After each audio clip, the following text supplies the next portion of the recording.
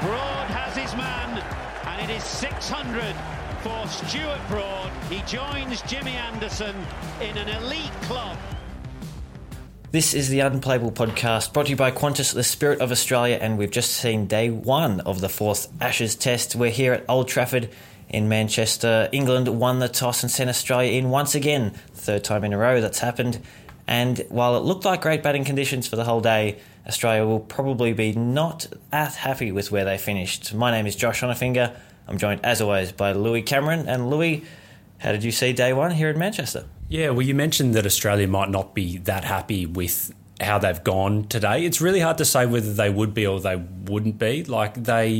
It kind of 8 for 299 at the end of it. We got how many? 83 overs, so 7 short on the they should have got in, but that's another discussion. But I think even Stuart Broad, just at the press conference just now, there was a sense of he's not really sure if they've done well or not because we don't really know. It's the classic. We need to see both teams bat on it before we make a judgment, and maybe we'll see both teams bat on it before we make a judgment if they're doing that. You reckon that's fair? Very diplomatic of you. So let's jump into the scores. After a week of rain, we actually had sunny skies, or blue skies for all of today.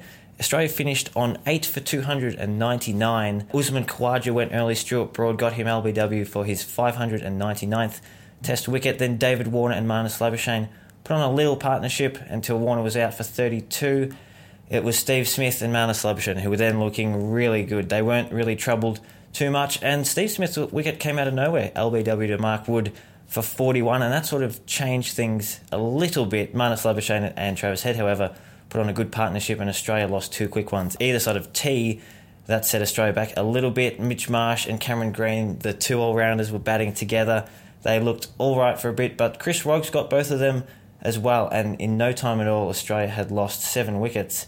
Alex Carey and Mitchell Starc then put on a 40-run stand at the end of the day, but Carey fell just before the close, about 9 minutes before stumps. And so it leaves England probably marginally ahead. Chris Woakes the best with 4 for 52. Stuart Broad did get his 600th Test wicket in there as well. Lou, where do we start wrapping up today?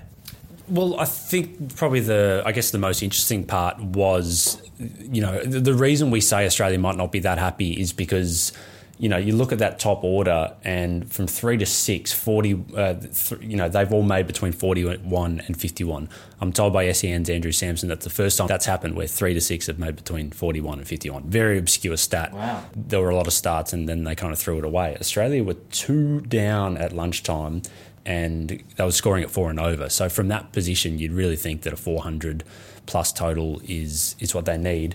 You kind of look at the history of this ground. No team has made under 350 in their first innings and gone on to win the game. So, by the same token, no team has ever won the toss and bowled first here and won a test. So, some interesting stats. You can kind of make the stats do whatever you want. Interesting, so I say this century that no team has made under 350 and won. At the 97 Ashes, Australia made 235 in the first innings of the test and won. And then the 93 Ashes, a game famous for the gutting ball, of course, where Shane Warne bowled his first ball on English soil. They only made 289 and they won the game. There is some precedent there, but yeah, we just kind of don't know. There's so much with the weather here, right? Like whether it's going to rain. It looks like it's going to rain a lot on Saturday. The forecast doesn't look great for Sunday or Friday either. That's day 5 and 3 for those playing along at home. And so that'll be interesting, and we just don't know how it's going to kind of play out in that regard. It was another seesawing day. There are 2 crucial moments that I've marked down. Australia were 3 for 183 at one stage before losing wickets either side of tee. That was Labuschagne and Head.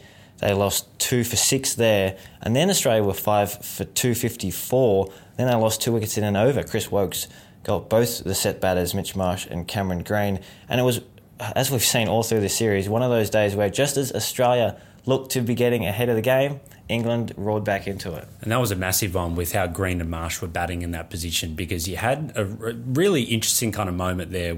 Green and Marsh, both Western Australian all-rounders, both massive human beings. Like Mitch Marsh is 193 centimetres. Cameron Green, he's listed at 198, but I think he's bigger, Josh. He just kind of just has this air like He's got this kind of gorilla vibe about him. And he's got to be pushing to get that into 2 metres, surely. Well, 100%. And we know the joke, 2 metres and safety, and the grade cricketer guys have done a great job with all that. But it didn't look all that safe with the way Cameron Green was batting. He looked scratchy. He's looked scratchy all series, hasn't he? And to his credit, he's kind of fought on. He had the hamstring injury. He missed the 3rd test. But he keeps fighting. I thought he actually did a really good job against Stuart Broad. He kind of got his tail up. He was nipping balls away from him at will. And he wasn't kind of fishing with his bat. He wasn't kind of going after them, and that's when you get the edge. He was playing the line, allowing himself to for the ball to go past the outside edge. But then when he'd get a half volley or a short ball, he couldn't quite put it away, and he didn't look that confident against spin. At the other end, you had Mitch Marsh absolutely braining them, and he flew to 51, just under a run of ball. He has just looked incredible since he came in that 3rd test. So it kind of looked like Mitch was kind of helping him along a little bit, and I was kind of doing some research. I thought, well, this is really interesting. These are obviously guys who are both from WA. They would have played a lot of cricket together. They've only played 4 first-class games for Western Australia together, which that's crazy. Yeah, it's really interesting. So, and they have had a lot of teams where they've played, 2 or 3 all-rounders, and maybe their keeper at 8. I think Inglis has been at 8 in the past. So not an altogether unfamiliar scenario for the two of them, although they do normally bat a bit higher for WA. That kind of looked like that might turn the game around for Australia. But as you said, just when you think it's going one way in this series, it goes the other. Chris Woakes was fantastic today. I thought he bowled even better today than he did in the 3rd test. Okay, well, let's get to Woakes in a bit perhaps, but I want to get into our moment of the day, brought to you by Qantas, the Spirit of Australia, official airline of the Australian cricket team, and proudly representing Australia on the world stage, flying to more than 95 destinations around the globe. However, I have a bad feeling it might be going the way of England today. Yeah, how did you know? Stuart Broad, 600th wicket. It's hard to go past that. He was joking at the press conference just now that none of his milestone wickets are ever caught at first slip. They're all caught at long on or caught at deep cover. This, it's not quite as, it's not an embarrassing dismissal for a fast bowler, but because it was part of a plan. So the moment of the day, they pitched up quite a lot more to Travis Head than they have all series, and he'd kind of gotten away from a little bit, 48 off 65. And then just after tea, they changed tack a little bit. They went back to the short ball plan that they'd originally tried against him, the one that's, been that they've kind of kept turning to against Head, because they really do fear him when they do pitch the ball up, and it worked almost immediately after tea. Went straight down fine leg's throat. Yeah, actually, there was a clip came up in the changing room of like my 100th, 200th, 300th. I think there was caught long on, caught mid on, caught mid wicket. So it's not the old classical dismissal. So the good thing is it was caught by our leading catcher ever at Joe Root. So I can tell my grandkids it was first slip. Good catch by Root too, wasn't it? He was running in hard and had to catch it pretty low down to the ground as well. Exactly right. And catching in this series hasn't always been a sure thing for England. So, that was a fantastic moment, and it's hard not to like Stuart Broad. Although I imagine a lot of people who listen to this podcast probably don't. I know Australian fans don't always love him, but I'm a big fan of him. Yes, you certainly are, and you've made that well known on this podcast as well. A bit of respect maybe for your fellow paceman, I suppose. But James Anderson, well, I want to talk about paceman as well. James Anderson, he's only taken 3 wickets in this series, 3 for 268 is his figures, in fact. He's 12 away from 700. This is his home ground. He's bowling from the James Anderson end here. But he's had a tough series, hasn't he? And he's maybe not looked quite on the mark. I mean, you said earlier in the series he wasn't bowling badly. He just maybe wasn't getting the luck that he normally does. What did you think of his day today? I found it really interesting what Usman Khawaja said in the lead into this test. He was kind of comparing what it's like to face Stuart Broad and what it's like to face Jimmy Anderson. And he said he was kind of trying to show the right respect for Jimmy Anderson by saying he is a really hard bowler to face, but he was almost saying like he was easier because he was too perfect, and that when you're watching him as a left-hander from over the wicket and you see that stock ball he bowls to the left-hander, it's got the seam perfectly pointed towards first slip every time, and it just curves away beautiful, like absolute textbook stuff. And then the in-swinger, while hard to read, once you see the seam, these really good batters, they see the seam, they see it come out of the hand. And they can kind of play it that way. Whereas with Broad, it comes, scrambled seam. He comes from wide of the crease. He might not be quite as consistent, and everything's just a bit messier and a bit more chaotic. And I think that's really worked for Stuart Broad in this series. It's worked for test bowlers in general in the last probably 5-10 years. They don't try and swing the ball quite as much. Jimmy Anderson's 40 years old. Yes, he's probably lost a tiny bit of the zip, and that's showing in the lack of wickets in this series. But he is keeping the run rate down, and I think that's really important. I know that Ben Stokes said that in the lead into this test, that he doesn't mind, as long as he's kind of going at 2, and you look at his economy rate today, it was 2.5 again. Yeah. If you're going at 2.5 runs and over against really good, test batters, like Australia have a lot of them, you're probably doing a pretty good job, and I'd suggest that you're probably being pretty unlucky.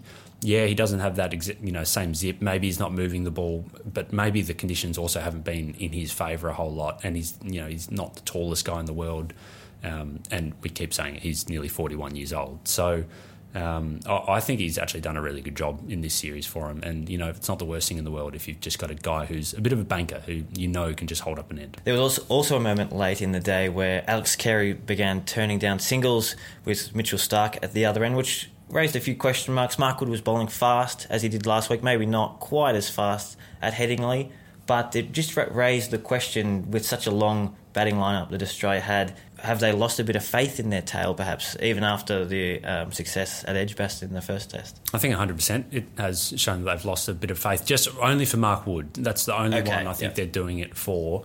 And I thought it was really interesting that Alex Carey did that. That's clearly something they've discussed in the lead into that, because Mitchell Starc is an accomplished batter. He averages over 20 in Test cricket with the bat. I was surprised. I thought he was capable of handling Wood, especially in this scenario. Like, you're right, he's not bowling quite as quick. Yep, he's still a handful, but clearly the fact that he took 6 for 20, or he led a kind of first innings rout of Australia where they lost 6 for 20 with their tail, which I should point out included Alex Carey, although he was probably slogging by that point. But that's clearly something they've discussed in the lead-in, and it'll be interesting to kind of see that one play out for the rest of the series if Wood can stay on the park. Well, I was really impressed personally with Mitchell Starc, how he did dig in. He faced 70 balls, which was actually the second most of any Aussie batter, despite having all that batting above him. He finished with 23 off 70 balls, and a quirky stat for you, Lou, he entered this match with an average of 134 here at Old Trafford, with 2 unbeaten half-centuries in his previous matches here. So his average now at this ground is up to 150. So exciting stuff for the stats nuffies like myself, who want Starkey to maybe get an average of 200 or so at this ground. Could happen. Could well happen. To be ironic if a tail ender was to kind of make the first 100 in this test, given what Australia have done with their batting lineup. Mitchell Marsh might consider himself a little unlucky today. As you said, he was creaming them earlier today. He hit a 1-6 and 7 4s in his 60-ball knock, but fell to an absolute screamer of a catch from Johnny Bairstow, who's had his troubles behind the stumps. But on this occasion, he just put out his right glove, and it's stuck. And you have to see the replay of this on cricket.com.au. It's an absolute classic. Oh, that's a beauty. Now, has that been taken? It has. What a moment that is. A man that has been under immense pressure has taken a worldie of a catch. Brilliant from Bairstow. It was a cracking catch. All the more better because he'd hurt his hand. I can't remember if it was his left or his right now. I didn't quite put it down in my notes, but he was clearly in a lot of pain, and he's dropped a lot of catches in this series, let's be honest. And even earlier today. Exactly right. Well, not so much opportunities, but balls that were flying through to him from leaves or whatnot. He put a few down earlier in the day. He did, yeah. There was one kind of off the pad, and yeah, you're 100% right. So he just doesn't look like he's kind of gloving them all that well. That was a fantastic catch. It was a fantastic ball from Chris Wokes. They showed the replay on the TV, angling in at probably middle and leg. Marsh has played a forward defence, and it's just left, just nipped away enough to take the outside edge. That's not much you can kind of do about that. So excellent day from Chris Wokes. He was the pick of the bowlers, I thought. And Moeen Ali as well, the spinner. Australia didn't go with a spinner. England kept their faith with Moeen Ali. He did get the big wicket of Marnus Labuschagne again for the second straight time. And do you think it's going to be one of those cases where Australia look back and say, gee, I really wish we did pick a spinner? Yeah, I mean, excellent bowling from Moeen. I thought he'd lost his way late in the day. We bowled a few full tosses to Mitch Marsh, and he kind of got dragged after that. But in that spell, he was going quite well and just played on Marnus a little bit, got him out LBW in a way that he was devastated by, because he felt like finally he was into this series with with a bit of form and that a big 100 that he hasn't made in 21 innings now. Might be there for the beckoning. But look, I don't think it was like a massive ragger that kind of spun. Like Stuart Broad said in the press conference just now that Australia might be thinking about that and that ball. But it was an off spinner that turned. Was it like was there a puff of dust? No, I don't think there was. It's interesting. Marnus Labuschagne said that he thinks this track will spin less and less as the test goes on, which I've never heard of before. But he's played more test cricket than I have. So yeah, well, why don't we listen to Marnus Labuschagne's explanation of why that might be the case?